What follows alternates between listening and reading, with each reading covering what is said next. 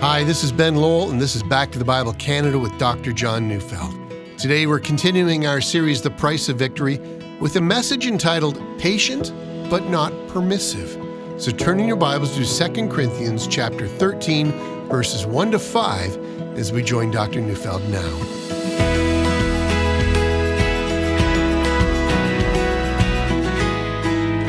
I think we all know the difference between being patient and being permissive.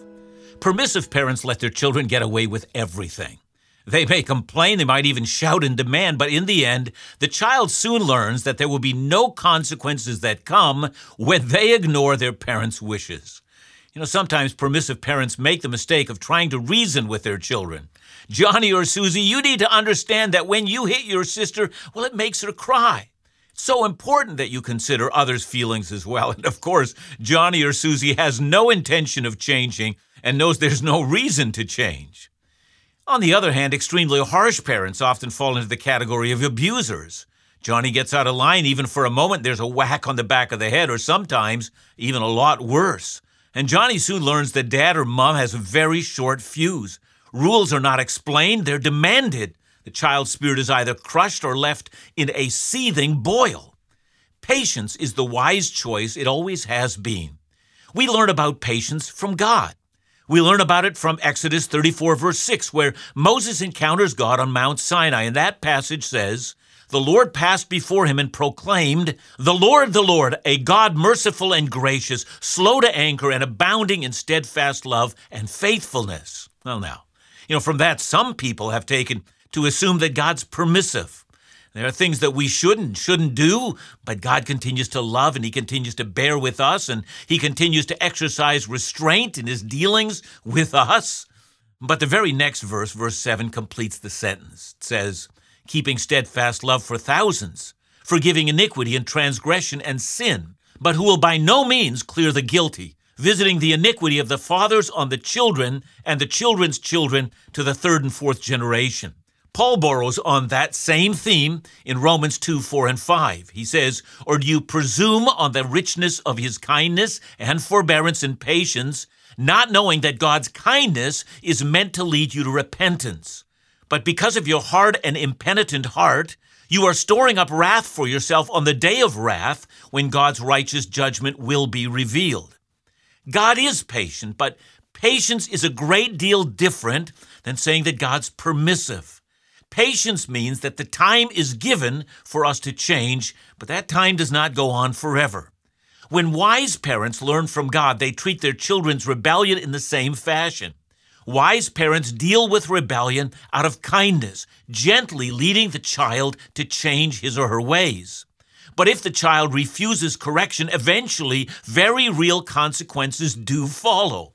Soon the child comes to appreciate the love of mom and dad, but also the righteousness of mom and dad. Doing good is not a suggestion, it is a command. And the child will learn that wise commands do come and they must be obeyed. And that doesn't break the child's spirit, nor does it make the child into a spoiled monster. Well, church discipline is like that. It should not be swiftly administered, nor should it be neglected. In our study of 2 Corinthians, we've come to the last chapter, that is chapter 13. And this chapter is an appropriate summary to the entire book. Paul, at least in the last several chapters, has been pleading with the rebellious minority in that church. They are not to assume that he's inferior to their false teachers. They are not to look towards worldly styles of leadership. Rather, they should learn to judge with discerning eyes. God has sent them an apostle, chosen directly by Jesus, to show them the true way of Christ. They should be considering what he has said and come to the right conclusion, and they should repent of their waywardness. They should come back to the truth. And with that, we read 2 Corinthians 13, 1-3. "This is the third time I am coming to you. Every charge must be established by the evidence of 2 or 3 witnesses. I warned those who sinned before and all the others, and I warn them now while absent, as I did when present on my second visit, that if I come again, I will not spare them, since you seek proof that Christ is speaking in me. He is not weak in dealing with you, but is powerful among you." Now, in this study, we've already made note of Paul's 2 former visits to the church in Corinth. The first was when he came and evangelized the city. He'd formed a church. He established what it means to live and walk as a believer, as well as what it means to be the church of Jesus in that city. And then the second visit came about because a great many in the church were rebelling. That was the visit we previously called the painful visit. It was painful. It was exceedingly so. But the long-term consequences of that meeting led to the most joyous of results. The majority repented. It was what we often call a revival. Sins were identified and abandoned. A willingness to listen to the wooing of the Holy Spirit was evident. A joy filled the church, and a new clarity about the person of Jesus, along with what it meant to be his followers, well, it was everywhere evident. But alas, as things go, not everyone was convinced. A minority remained who would not repent. And as we've seen, a good part of the last chapters of 2 Corinthians sees Paul reasoning with them, shaming them, encouraging them, and even pointing out where their errors lay. But now he says, I'm coming for a third visit.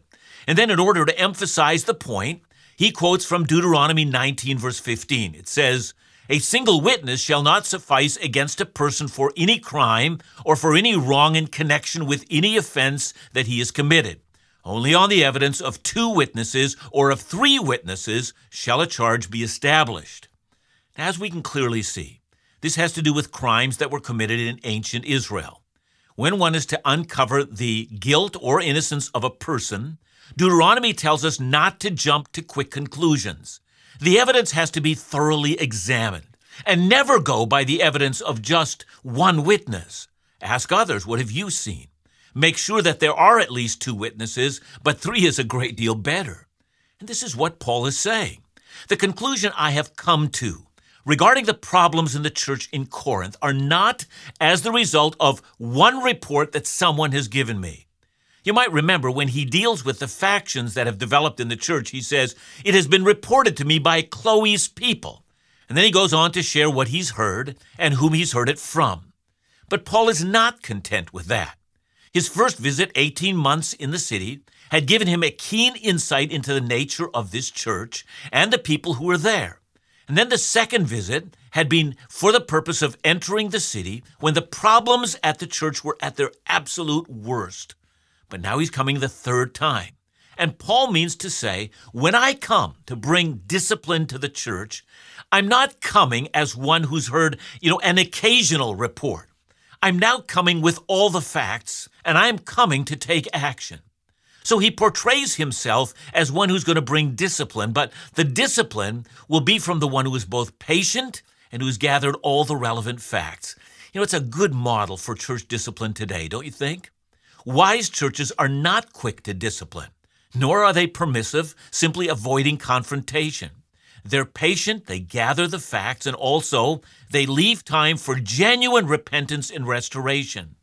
They exude love, not rashness, nor a laissez-faire approach. See, wise churches are interested in righteousness, but they never sacrifice love for discipline. But Paul also knows that the time of patience has now come to an end. It is time to face discipline. He gives a warning now to the disobedient minority. I will come, he says, and if you're unrepentant, I will not spare you. Now, clearly, Paul must have the threat of excommunication in mind. He spoke about that back in 1 Corinthians 5, where he said, the one who refused to repent must be removed from among you. Indeed, he said this action was to take place when everyone was assembled together.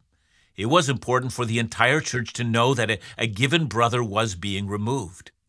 Indeed, Paul went so far as to say that once the sinful, unrepentant man is removed, well, then the action of excommunication was akin to handing such a one over to Satan.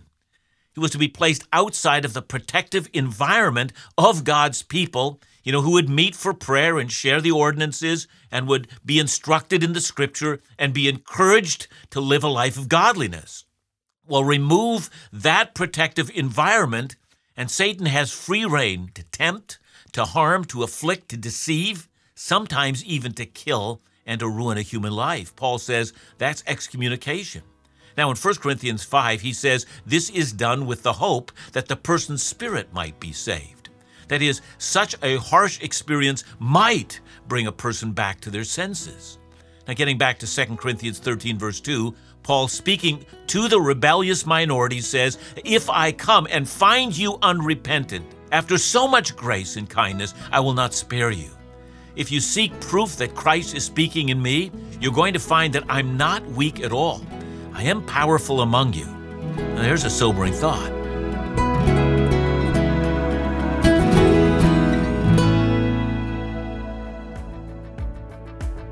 This month, Dr. Neufeld will continue his video series, The Missionary God, which airs weekly on Back to the Bible Canada's YouTube channel. We believe these messages are so important for believers that we want to send you the expanded message series on CD for free. We'll explore questions like, why is it that God can allow so much suffering in the world? And why has God commanded us to make disciples of all nations? There are so many challenging questions, and though they may make us feel uncomfortable at times, they require Bible-focused responses. So join us this month on air, online, via podcast, or listen on the Back to the Bible Canada mobile app. Don't forget to ask for your free CD copy of this important series by calling us at 1-800-663-2425 or visit backtothebible.ca.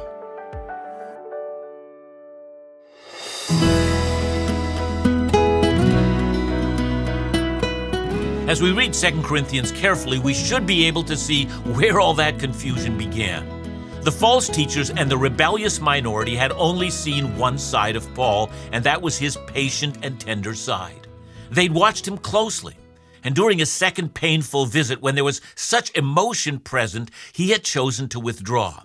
And they took that as a sign of weakness, and in that, they had misunderstood him. Paul wasn't weak, but his meekness and gentleness had confused them. But he was acting as Christ had acted. But that did not mean that Paul was unwilling to defend the gospel or the church. His point was that Christ was speaking through him, and Christ had come in weakness, and yet he had also come in power. Again, we're reminded of Paul's words to the Romans. God is patient with the rebellious. He is patient. But it is possible for people to confuse the patience of God with permissiveness. Paul told the Romans that if we refuse to repent, we are storing up wrath against the final day. And that's a frightful scene. And later on in Romans 2, Paul indicated what storing up wrath was all about. It meant, according to Romans 2, verse 8, that it means that eventually we fall under the wrath and fury of God. See, this message that God is patient, but that his patience only reaches a certain point, it's an essential teaching in Scripture. Hebrews 10, 26-31 teaches us that it is a terrifying thing to fall into the hands of the living God. For those who have sinned and found that, at least in their estimation, God's done absolutely nothing, his kindness has only continued. This is a terrible misunderstanding. God's kindness to unrepentant sinners is an example of his patience, not of his permissiveness. And since this is how God acts, it is therefore fitting for churches to exercise the same patience and the tendency towards long-suffering. Of course, churches don't exercise wrath against sinners as God does. God has not allowed us to do that. But excommunication is a reminder that God's not permissive. Now we go to 2 Corinthians 13, 3 and 4. Since you seek proof that Christ is speaking in me, he is not weak in dealing with you, but is powerful among you. For he was crucified in weakness, but lives by the power of God. For we also are weak in him, but in dealing with you, we live with him by the power of God. Let's look at the contrast that's so self-evident in verse 4. Christ was crucified in weakness, says Paul. And of course, that part of the equation is self-evident. Christ bore up under not one, but 6 separate trials, all of them completely void of justice. Like a lamb being led to the slaughter, he did not open his mouth. Mocked by Herod, who wanted to see a miracle, but Christ provided none. Mocked by the religious establishment as he hung on the cross. Ha, they said, so you have saved others. Come now and save yourself. Come down from the cross if you're the Son of God. And yet he says and does nothing. He hangs there suffering, bleeding, and dying, crucified in weakness. And yet, says Paul, yet he lives. 3 days later, he was raised from the dead. Hebrews 7:16 says that he lives by the power of an indestructible life. Hebrews 7:25 says he always lives. But Jesus already foretold that. John 11:25, he told the grieving Martha, I am the resurrection and the life. Indeed, the men that mocked him while he hung bleeding and dying on the cross, these people will one day stand before him, but this time, as he's seated on his throne, they will give an account before the King. On that day, they will realize he was never weak. And from that reality, Paul affirms something he's been trying to explain, especially in this second letter to the Corinthians. He said, we're weak in him. He has told them why he's been so unimpressive. He'd been persecuted and beaten. He had often not had enough to eat. He was unable to clothe himself well. His money was tight. He had taken the cheapest forms of transportation and often found himself shipwrecked. Weakness, that was written all over him. But clearly they had forgotten Christ. He was crucified in weakness and raised in power. So it should not surprise the church in Corinth that the apostles of our Lord would act as their Lord acted. And Paul's saying, don't let my weakness fool you.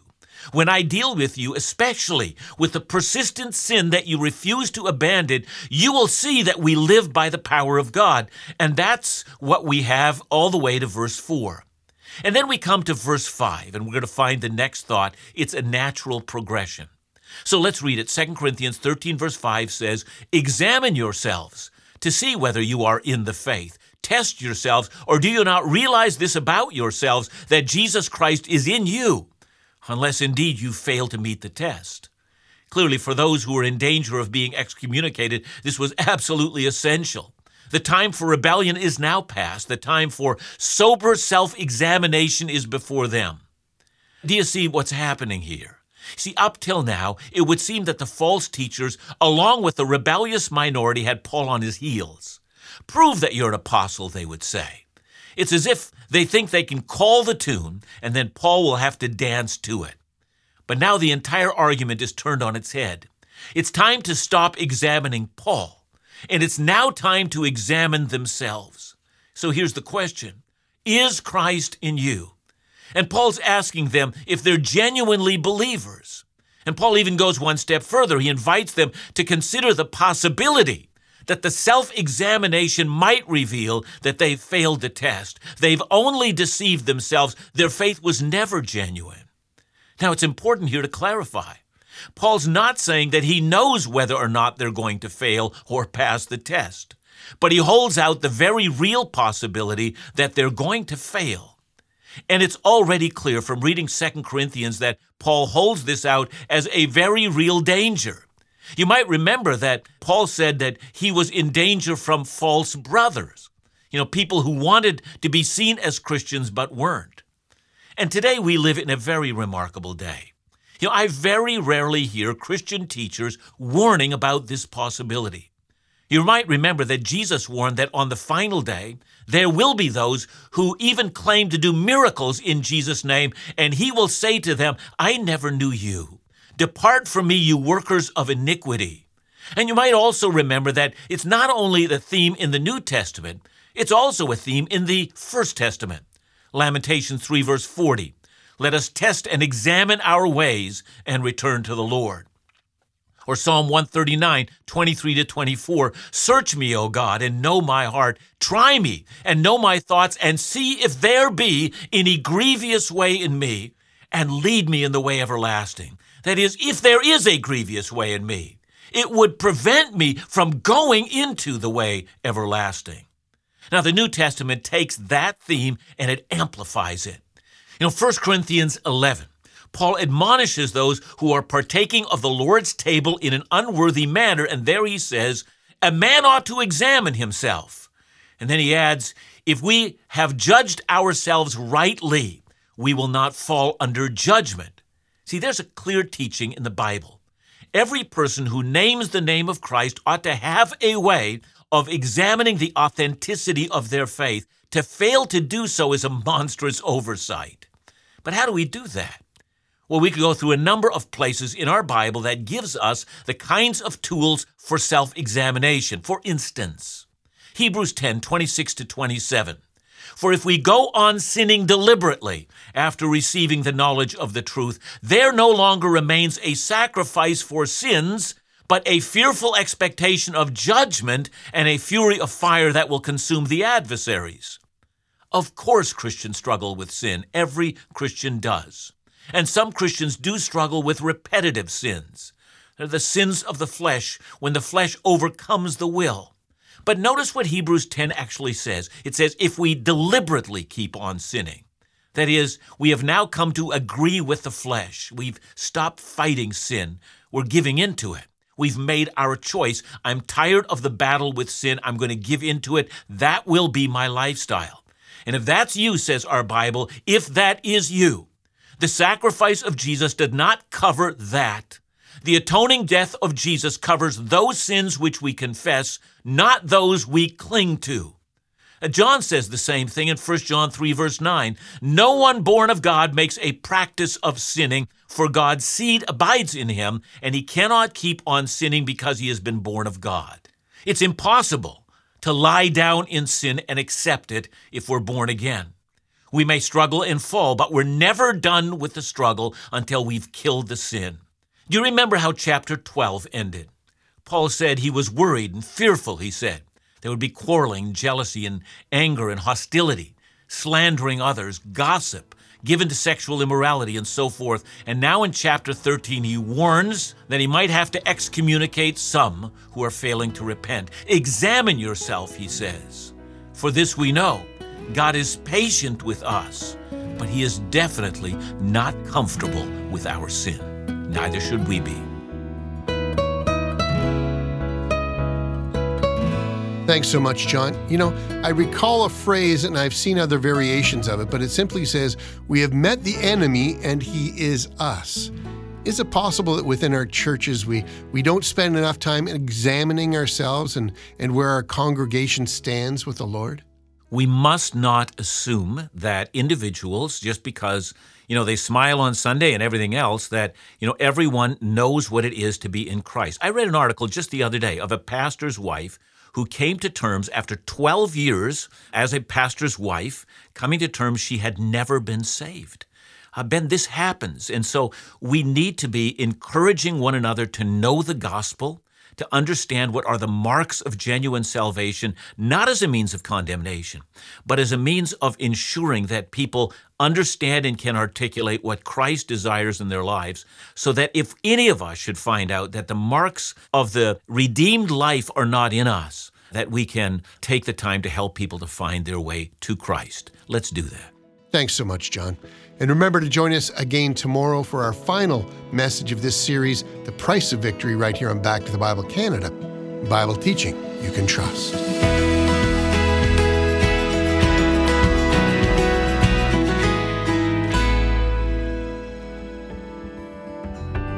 I hope you've enjoyed today's Back to the Bible Canada message from Dr. John Neufeld. If you've been moved, I want to encourage you to check out our website, backtothebible.ca, for today's message and messages from past series, just in case you're not able to listen to this fine station every day. Every program, article, blog, video is available on our website for free. A key goal for Back to the Bible Canada is to offer trustworthy Bible teaching without barrier. Special thanks to all those who make this possible. And remember, ask for your free copy of Dr. John Neufeld's CD series, The Missionary God, today as our gift to you. To know more or to partner with Back to the Bible Canada, call us at 1-800-663-2425 or visit backtothebible.ca.